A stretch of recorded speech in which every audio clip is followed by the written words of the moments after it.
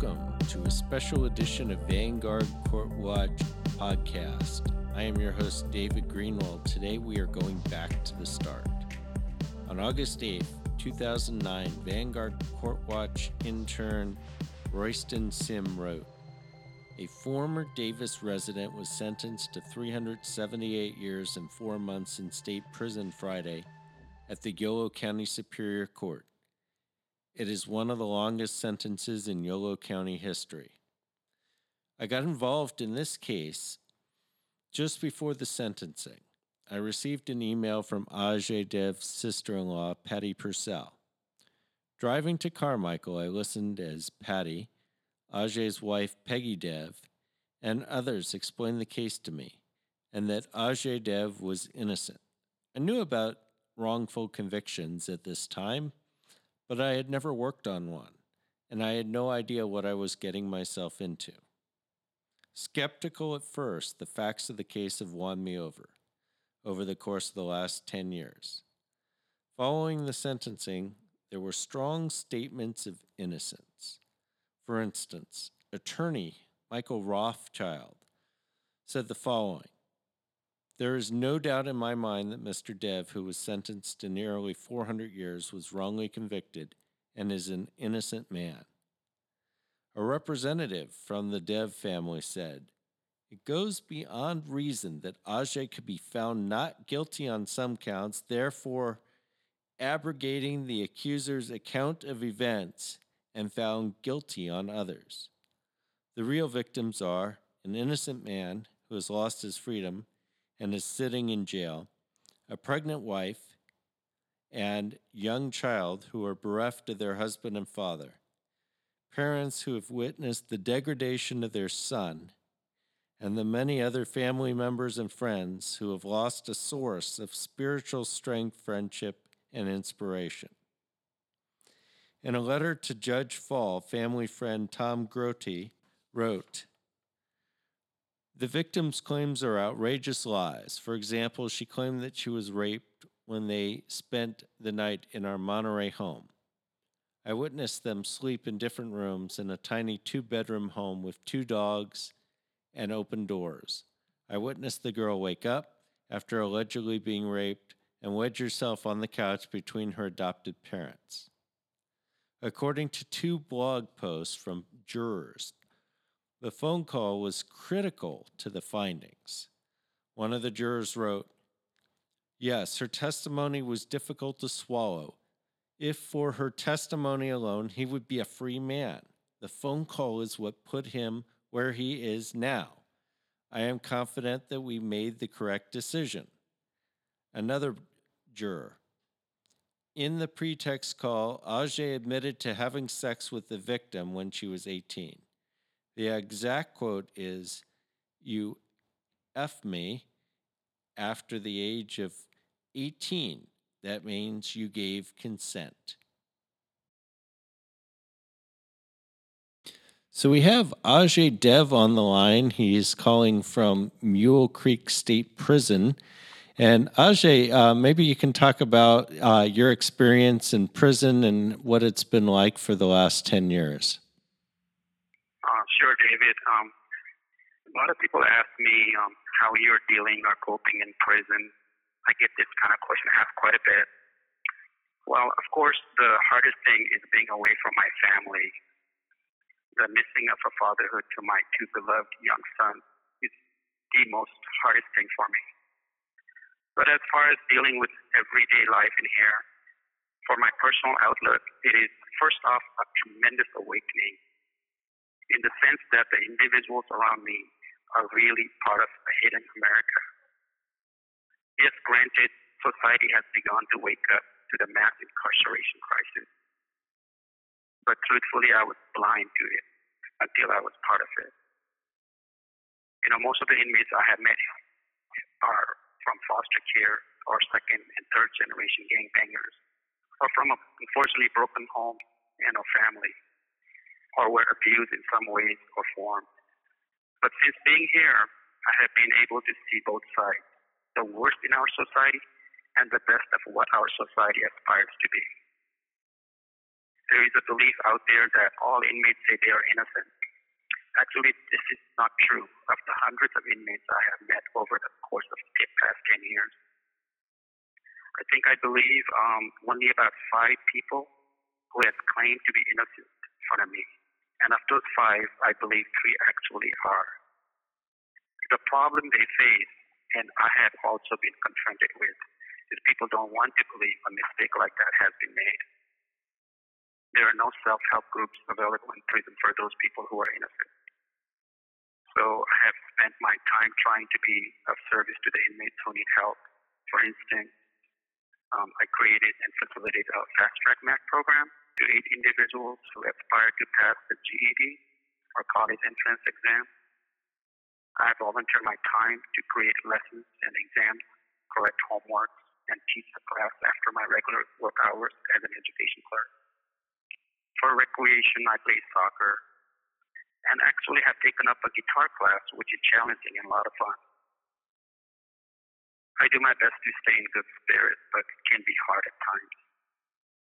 It is hard to watch people with enormous potential be denied the opportunity to reach that potential. But hearing the stories of others gives me courage to fight on. Some guys have been fighting for over 20 years. I realize I am made of stronger stuff than I ever thought. I truly hope that our society and lawmakers realize how much damage we have done to individuals and families by sending people away instead of finding a better solution. I have moments when things become almost unbearable. Right now, I feel like I need a new life, a new beginning. I'm in a great emotional state. Some would call it bad. A sense of distance from all things. I feel trapped. Feel that I can't move on. I know I need to move forward into the light where I belong. The person that I am, my true self, is waiting ahead in life, but I can't seem to reunite with him, reconcile with him. I feel like my passion, my freedom, the person that I am, has been sucked out of me. This is not me. I've always been a social person outside, but in prison life is a very lonely life for me. There's no denying that we all need someone by our side, someone trustworthy to love and to be loved in return and to build a family and a future. Forgive me if the words are not fluid from my mouth. They are in my heart, though. I can never give it. I can never give in to the enemy and his influence. I cannot allow lies to take over my mind. I must protect it and my heart. I must believe and be still because my strongest heart will dictate my life. In many ways, I'm not doing well. Sleepless, restless nights with tears on my pillow. My life has been very difficult, and I'm trying so hard to walk through it with some sense of integrity, humility, and respect. I have seen me survive and get past what seems impossible. Yet today I'm still standing, breathing, speaking. I only know how to love and care as I was taught from very young age to be kind to others. My goal was and still is to destroy every argument, every speculation in my mind that isn't true, helpful, or healthy. To meditate on words and thoughts that is good for my soul, heart, and mind. I continue to work on this discipline to this day. Some days I'm good at it, other days I'm not. I've also learned that the battlefield of the mind is very real, and it takes discipline to win this continuous battle. It's difficult, I agree, but there's much to gain with this practice. And yes, failure is always just around the corner, but hope is always faithful to pick me up, dust me off, to try and try again. I wish things were different. I wish the impossible were possible. I had to believe that everything will be all right no matter what. I had to stay courageous, stay still, and expect good things. Perhaps partner with God and do what needs to get done, and then let Him do the impossible. Pray without doubt, believing, and always believing. I keep telling myself that trials develop great character, draws us closer to God's plan for us. and prepares us for the work we were created for.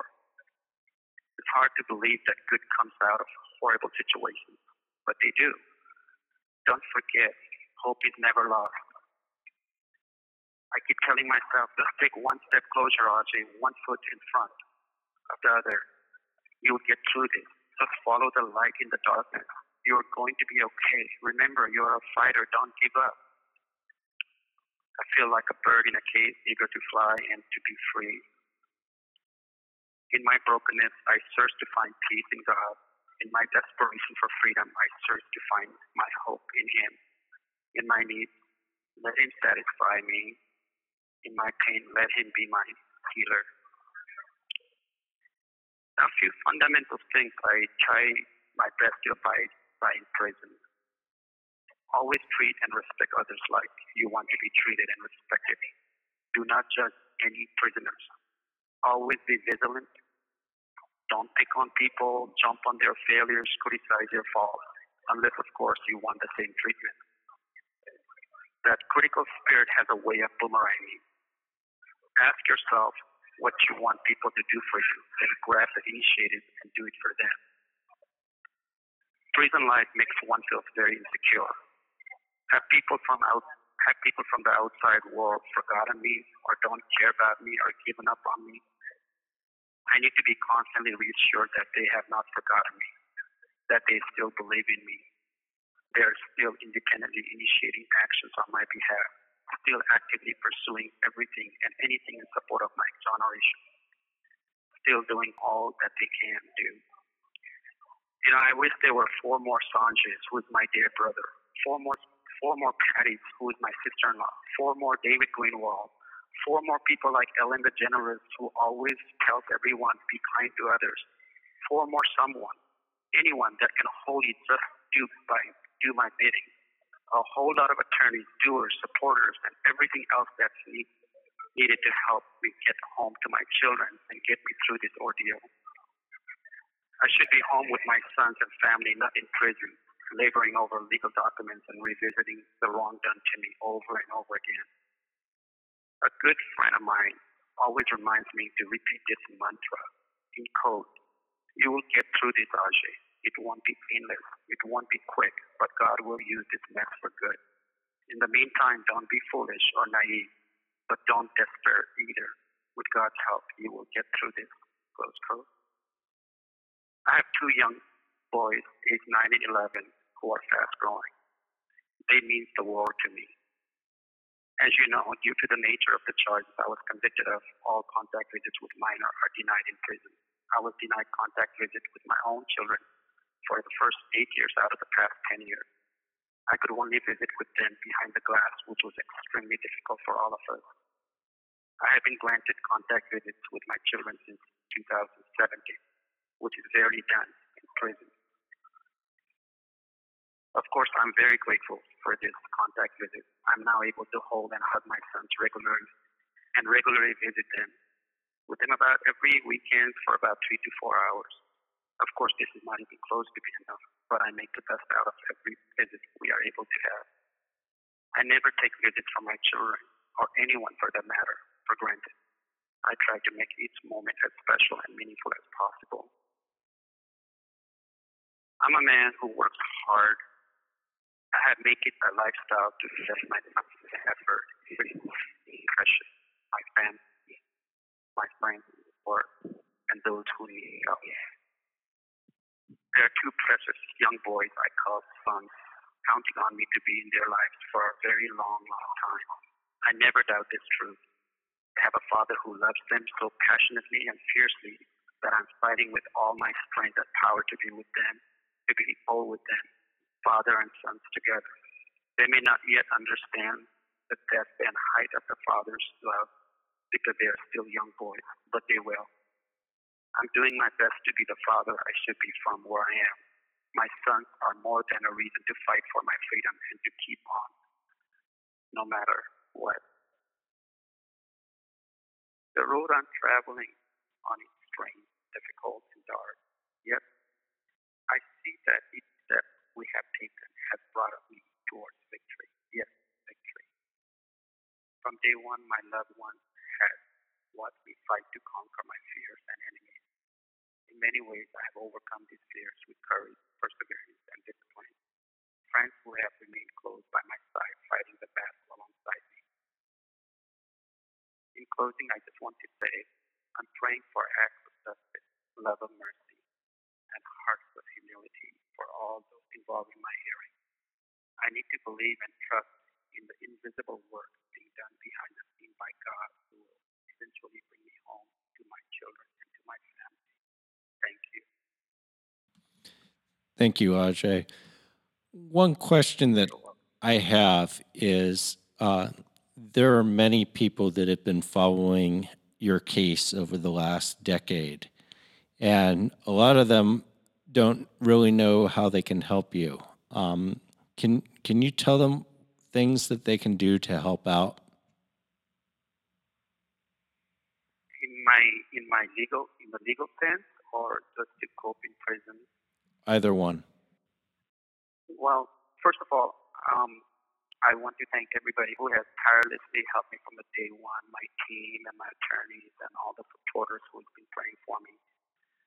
One of the things they can continue to do is, don't hesitate to write a letters to a lawmakers, legislature about the mass incarceration problem in the United States and especially in California. And, to continue to be advocate for justice reform. There are many people who don't have a voice here, and I am fortunate that I have my supporters is not just about Ajay David, it reaches out many people who are in my shoes here. Like I said, there's, in my opinion, there's probably about at least 10% people just in California itself are actually and factually innocent, in my opinion. 60%, I do believe they are here for the crime they deserve to be sentenced. 30% may have received a long sentence that they don't deserve, but the crime did happen. But those 10% are actually and factually innocent. So I would ask, people, 10% is so much. One innocent person in prison is one too many. Imagine 10%. That's a lot of people. And let's continue to advocate on justice reform and, voice out about this massive incarceration and a lot of taxpayer money being wasted. And for the prisoners at inside, best way to help is continue. I know we don't have access to internet, email, any kind of phone, so writing a letter is definitely a big help for any inmate. A snail mail, just to receive a postcard or a card, just knowing that you're thinking of us, thinking of me. That gives us a hope.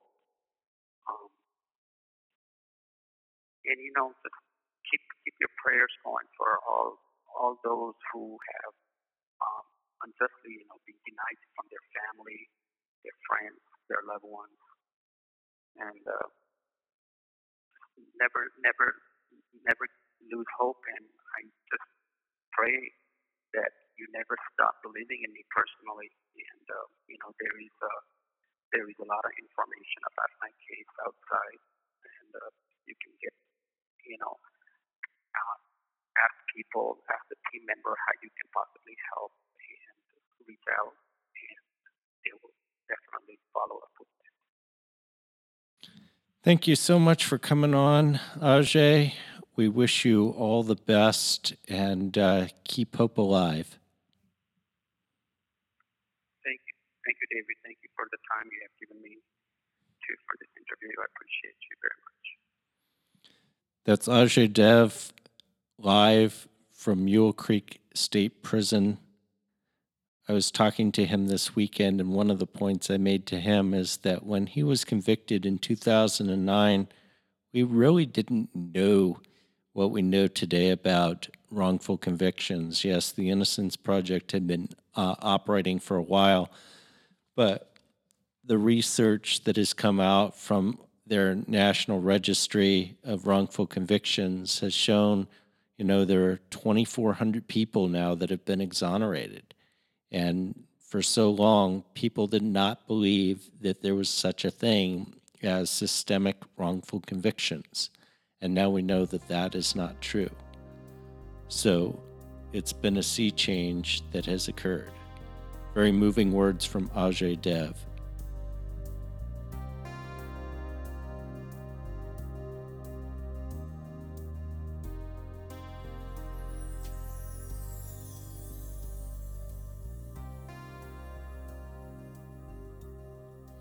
This is Albert Biffarelli.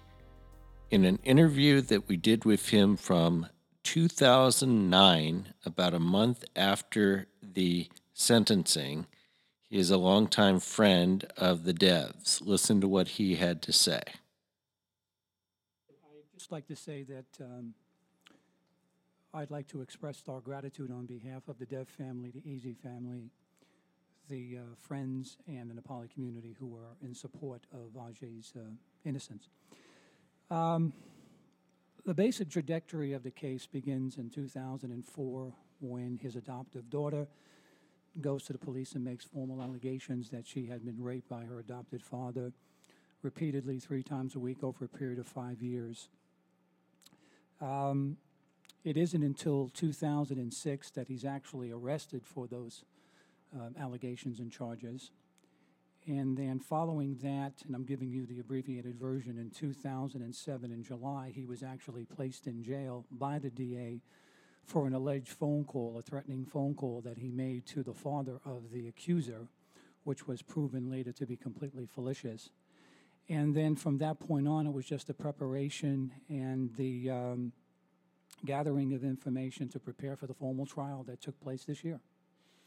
And so I went to the sentencing, and 378 years. Correct. And I guess part of what puts this into context, and we'll get into the claims of innocence shortly, but just from my standpoint, you have a case. There's no physical evidence. Correct. It's basically comes down to he said versus she said, and a pretext call, which we'll get into. Right. I just have a hard time with the sentencing, just on that surface of it, leaving the question of guilt or innocence alone. Now, so let's get into how was this individual convicted? Because I think that gets kind of to the crux of the problems that you have with this case.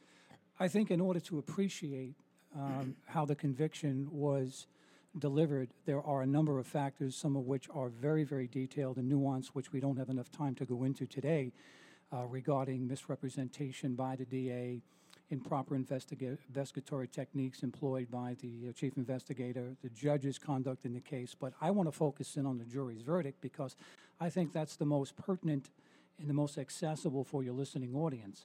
Essentially, you hit the nail on the head when you said that there was no physical evidence, no corroborating evidence, either from a direct or a what we would call a relevant perspective, to indicate that she had been raped by anyone, let alone the accused, 780 times. That's what you have to recognize. Her allegations, and place this in context, if you accept her allegations as fact, she was raped 3 times a year for 5 years, a week rather, for 5 years, which, if you do the arithmetic, is 780 times. Essentially, what the jury did, in my opinion, was to completely disregard the exculpatory evidence that was presented at trial by the attorney of record for the defense. They completely dismissed and disregarded her lack of credibility, consistent with her lies and misrepresentations and contradictions in perpetuity under oath, also conflicting with the pretrial testimony she gave. They disregarded the lack of evidence that was presented to the court by the district attorney. They disregarded the fact that no evidence of trauma in the so-called rape victim was ever diagnosed or presented at trial. And they hung their decision on a solitary statement extrapolated from the pretext call, which, by the way, was translated from Nepali to English and presented to the jury as an interpretation by Steve Mount, the DA. Given that scenario and that equation, that's how Mr. Dev was ultimately convicted. They ignored and disregarded what the standard of proof is in a criminal trial, which is beyond a reasonable doubt. And the burden of proof rests solely on the prosecution, and we believe that they did not meet their burden predicated on the things that I've just enunciated. We now go back to the 2009 podcast where we talk about the nature of the charges and the overall lack of evidence. To take hold of that in these blanket charges of 3 times a week for 5 years, there's little, if any, specificity as to when and where these rapes occurred. Right. So that she will make specific generalized statements about a particular incident here or there, but in totality, there is no specificity. So they're painting with broad strokes, which makes it impossible for the accused to properly defend himself against a charge that they're not specifying. And the ones that were basically specified when she talked about dates or when she talked about times, every single one of those happened at a time when they were with other people who absolutely denied that it happened because they were actually either in the room with them at the time or it was situations where they were in such small quarters that it would have been impossible for this to happen without anybody knowing. What I'd like to emphasize as well is that given the magnitude of her allegations, what I'd like the listening audience, for those who do not have any specific information about this case, to use common sense and logic and recognize that the DA produced no evidence that she suffered from trauma, rape syndrome, trauma, and he produced no physical evidence that she was actually ever physically molested or raped. Now, given those two things, as you alluded to, it's a he said, she said case, which means that it's based on credibility. Do you believe her allegations or do you believe his? When the accuser, the only witness in the case, lies repeatedly under oath, the jury is duty-bound to recognize that. Here we describe in 2009 the context of the pretext phone call and how that took place. Sure. Yes. And then kind of what was said and how it was said. Well, first of all, you have to appreciate the fact that the pretext call was predominantly scripted by the primary investigator in the case, Detective Herman. Mm-hmm. When asked under oath where his notes were, in order to substantiate how he helped craft that interview on the phone, he said he destroyed his notes. So the pretext call was an unannounced phone call between the accuser and the accused in an attempt to try to extract from him in conversation, unbeknownst to him that he was being taped, self-incriminating evidence. So that's the basis, the pretext of, or at least the foundation for what the pretext call is and what it was supposed to do. In order to understand and appreciate the pretext statement, you have to understand the full context of the dialogue that went on for 52 minutes. And let me allow me to set the tone and the circumstances. First of all, the statement that was issued and the expletive that was included was initially uttered in Nepali. The statement was then translated into English. One of the words in the translation was consent. And after a thorough investigation and speaking with people who are born and raised in the Nepali community, they explained to us that there is no such exact translation for the term that was used in Nepali to mean consent in English. Mm-hmm. What the term actually meant was, as you say, or because you said. Mm-hmm. What we are alleging and what we are firm in our belief is that the statement uttered by Mr. Dev, in fact, is a rhetorical statement if you consider one other factor. He was referencing the allegations that she made with regards to him being responsible for impregnating her. Now, in trial, we also proved with medical documentation that he was experiencing fertility issues, so under no circumstances could he be responsible for the pregnancies. But you have to understand his frame of mind at the time of making that statement. He was responding to the allegation that he knew conclusively that he was not responsible for her pregnancies. He also knew that her friends were aware of the fact that she had 3 separate boyfriends and became pregnant. So his statement is a rhetorical statement with the idea of saying, so you're accusing me of impregnating you, as you say. If you look at the statement following that, the accuser herself is upset with Ajay because she says explicitly, you haven't told me what I need to hear. And that was an affirmative statement, explicit statement, taking responsibility for impregnating her and raping her. So if in fact that statement was a definitive self-incriminating evidence or statement, why then would the accuser question and reproach Ajay for not giving her what she wanted? So you have to understand that it's a rhetorical statement made in a broader context with regards to the allegations of her saying he impregnated her. Refused to let it into testimony. On what grounds? On the grounds that there was a few words on there that didn't match what he wanted to have him say. Well, that's not exactly what happened, but Yeah. ultimately what we have to understand is that the judge allowed her to translate 2 specific lines in that transcript.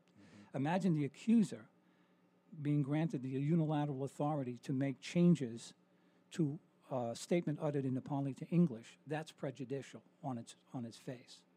See, what happened was the DA in his closing statement or his closing argument was testifying, and he was interpreting the pretext call, the entire pretext call for the jury. The judge admonished the jury in advance of the closing arguments that closing arguments should not be and should never be accepted as evidence.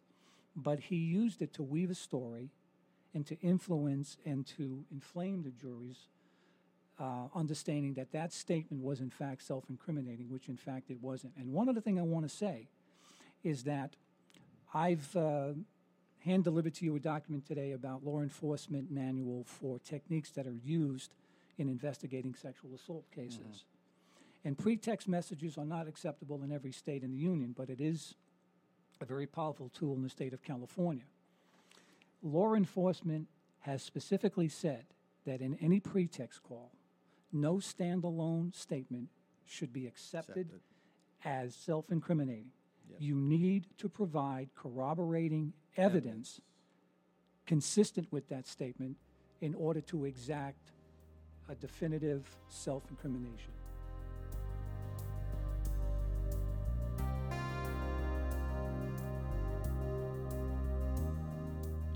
So we now have on the podcast Tom Grote. Welcome to our show. Thank you, David. Tom, can you share a little bit about, just briefly, about your background and how you know the family and the alleged victim and when you got to meet the alleged victim? Sure. Okay. Well, Ajay, Dev, and I go back to the late 1980s when I first moved to Chico. I met Ajay. I met his brother Sanjay. There were several of us that became a group of friends. In the late 1980s, as students at Chico State, I left Chico in 1990 and moved down to San Francisco, but we kept in touch, and then I came back to Chico after receiving my master's, and now I teach at Chico State and Butte College, and so we never really lost touch. Ajay and Sanjay and family, I've been close friends with them really since, I'd say, late 80s, early 90s, up until today. How did we get to know the alleged victim? So Ajay and his wife Peggy, we learned that they were going to adopt a girl from their village. This didn't surprise us at all. Having known this family, they were always giving back to the village and to people in Nepal and to everybody that they knew. So we figured this was just Ajay and Peggy's way. And when my wife and I were traveling in Thailand, they coordinated her entry into the United States with us.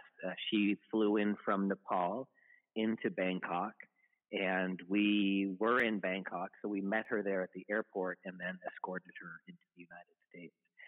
then things just kept as they typically were with my relationship and our relationship with the Devs, with Sanjay, with Ajay, with Peggy. We saw each other quite frequently. We got to know each other really well. We traveled together, and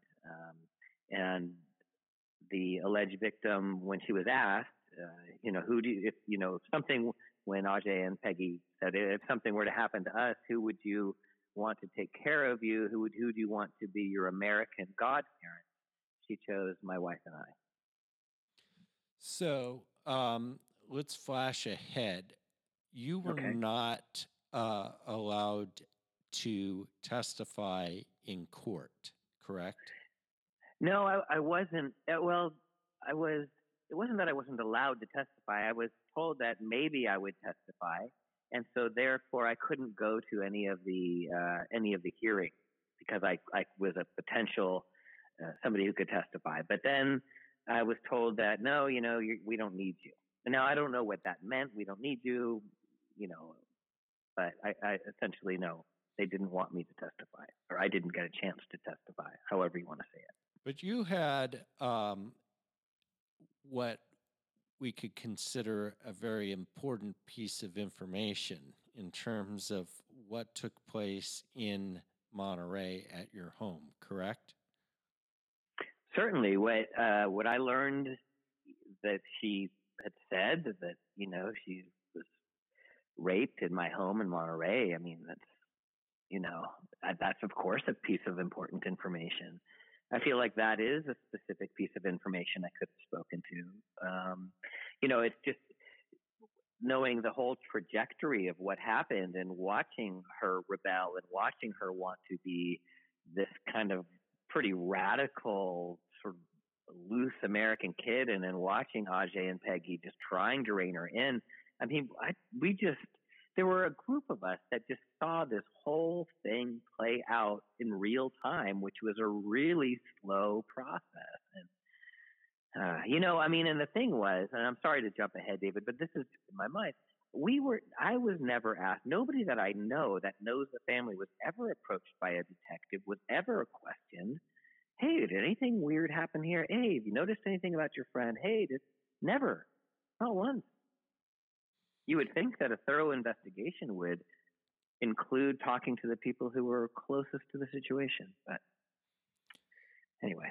So I want to go back to this point because I think it's crucial. So she claims that she was raped in your home in Monterey, and you have evidence that actually contradicts that, correct? Yeah, I mean, the home that we had in Monterey was very small. It was probably 750, maybe 800 square feet. It had two very small bedrooms with probably a 4-step hallway in between them, big enough for a bathroom to be squeezed in there. And then there was a living room and a kitchen. So it was a very small little shoebox house. At the time, I was going through chemotherapy, and I had to make several trips to the bathroom every night. So we also had their dog Raja and our dog Java, who were best friends, but they would go back and forth between rooms. So this would be so everybody was in a very, very close proximity with doors open. And when I learned that the victim had said that happened in Monterey, I mean, it was just as ludicrous as all the other claims that I heard her make.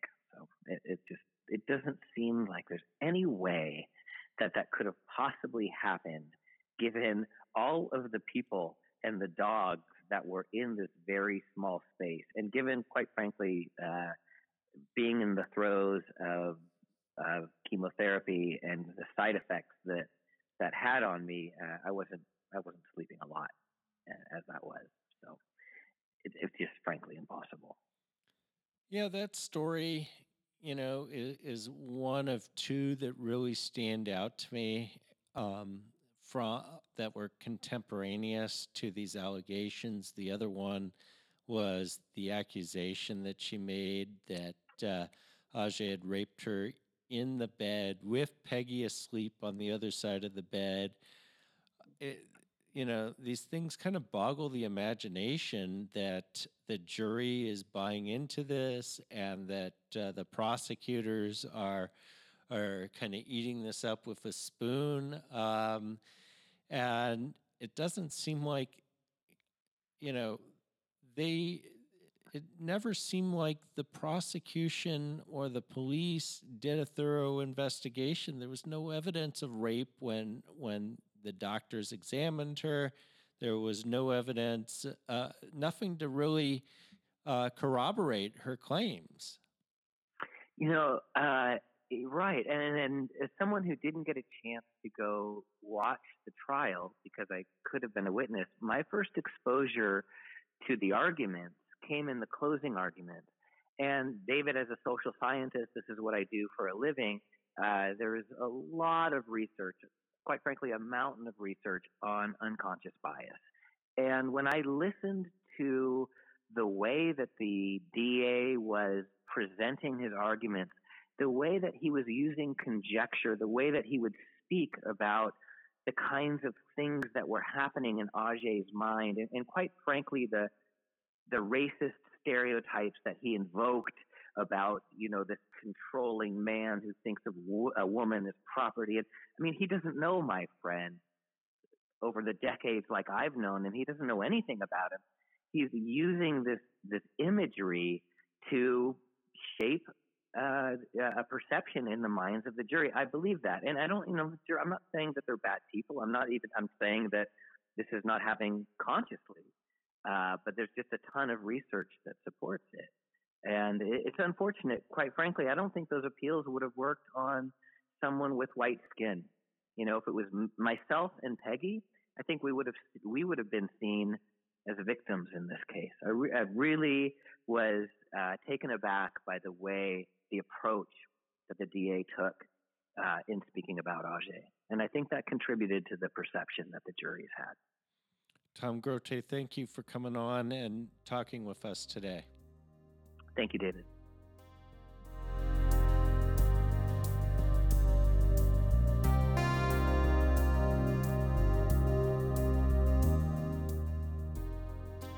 We now flash forward to the present. In 2017, a direct appeal was denied by the 3rd District Court of Appeals. The case then went to habeas corpus. Unlike the appellate phase, the habeas process allows for the petitioner to raise evidence not brought up at trial. Here are 2 key points raised by the petitioner.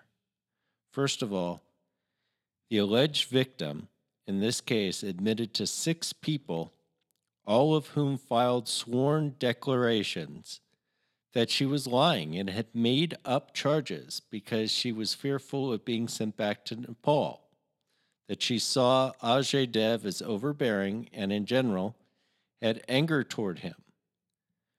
2 weeks ago, we heard from one of those petitioners, one of those sworn affidavits, the headmaster at the school in the village where Ajay Dev was raised.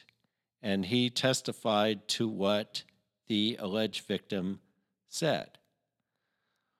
Another one of those was a January 2018 Facebook message, which was sent by the alleged victim's sister to Sanjay Dev, who is the brother of Ajay Dev. She said, quote, "The alleged victim want to take revenge and get to America. The only way to come to America was to come testify against Ajay uncle. We do not know that he will be put in jail long time. Now, the alleged victim say that if she helps, she will go to jail and get deported. The alleged victim has lied many times in the past. She had no choice. Police say to her they will help if she testify for rape. We know she was not raped. We also tell her to tell the truth, that this never happened. But she's scared now. But this was one witness. Out of 6, they all gave declarations. The jury had access to none of this during the trial, and the declarations by the witnesses are largely consistent with each other. Meanwhile, as we've already discussed, the key evidence at trial was the pretext call. As explained earlier, part of the problem with the pretext call was that it was in both English and Nepalese. Another problem was that part of it was inaudible, including the key 8-second segment of it. And Judge Fall made what, in my view and in many people's view, should have been a reversible and grievous error by allowing the alleged victim herself to translate it for the jury in trial. As translated by her at trial, Mr. Dev allegedly said on audio, quote, "But you had sex with me when you were 18. Sometimes the word sex has been translated using the F word. Writes lead attorney for Mr. Dev, Cliff Gardner. The defense expert who translated the pretext call testified that although Ajay's statement was inaudible, he ruled out the alleged victim's translation because he could hear the first syllable of the word in dispute, which was incompatible with any Nepali word connoting sex. He notes, the prosecutor relied on the alleged victim's translation in urging jurors to convict. Now we have new technology. That technology has allowed them to enhance the audio from that recording. Nepali translator, having listened to the newly enhanced recording, determined that Mr. Dev did not state what the alleged victim claimed.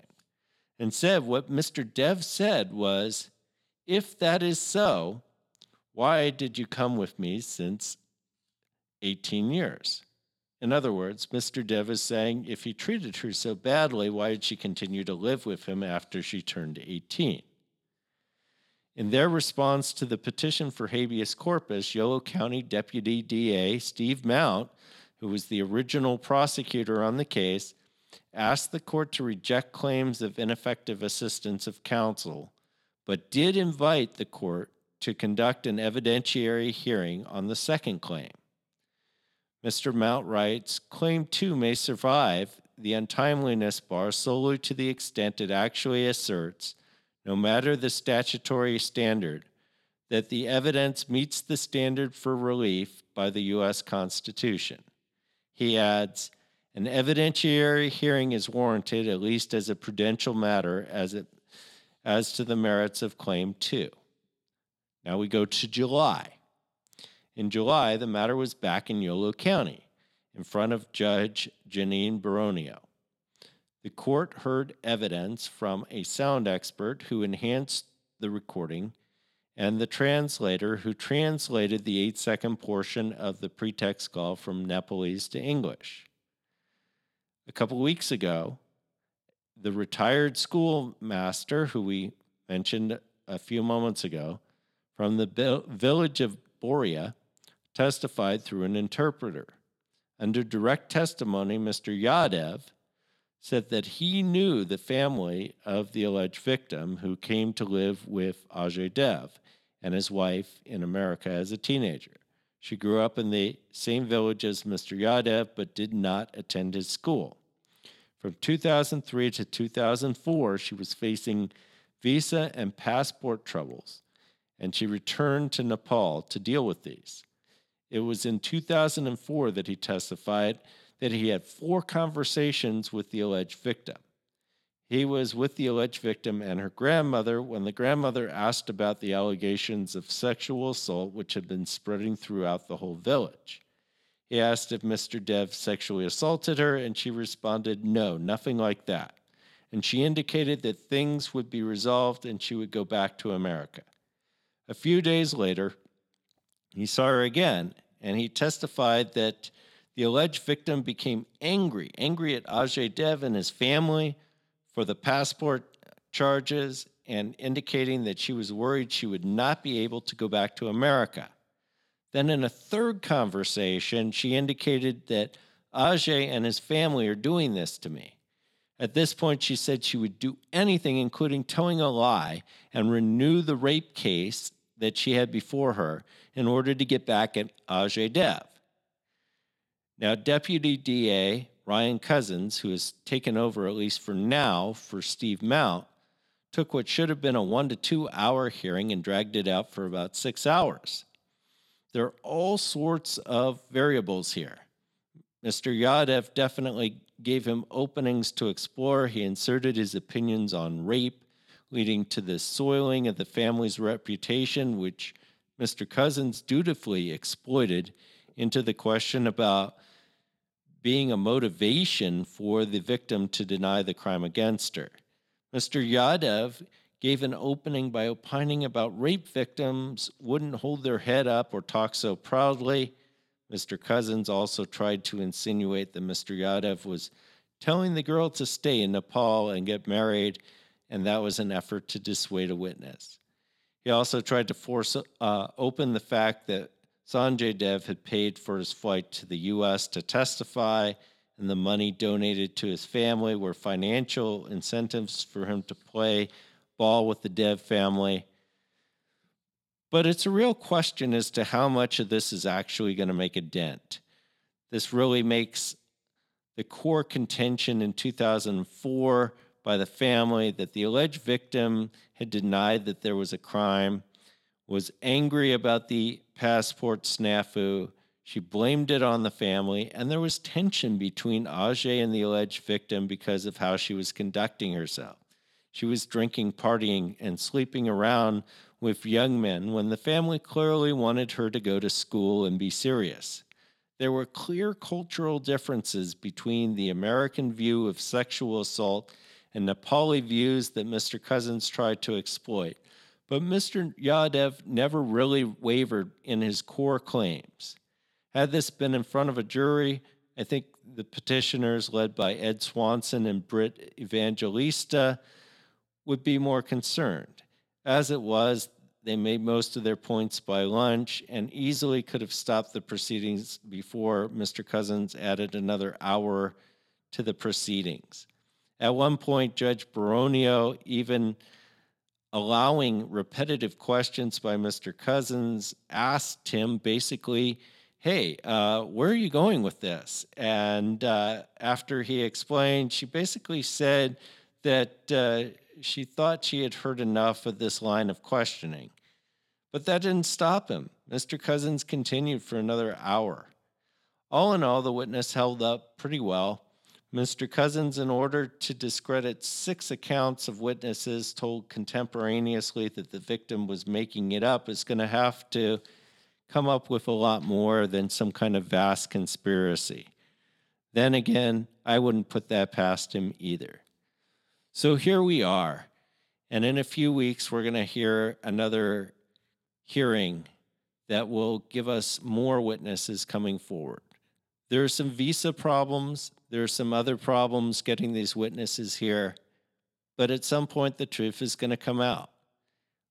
Will Judge Baronio be willing to throw out a conviction and order a new trial in this case? I don't know. That's going to be a hard call.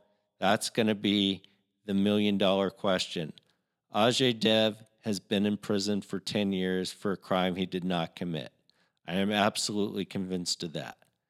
What I'm not absolutely convinced of is whether the Yolo County system is willing to admit it. For the Vanguard Court Watch podcast, I'm David Greenwald.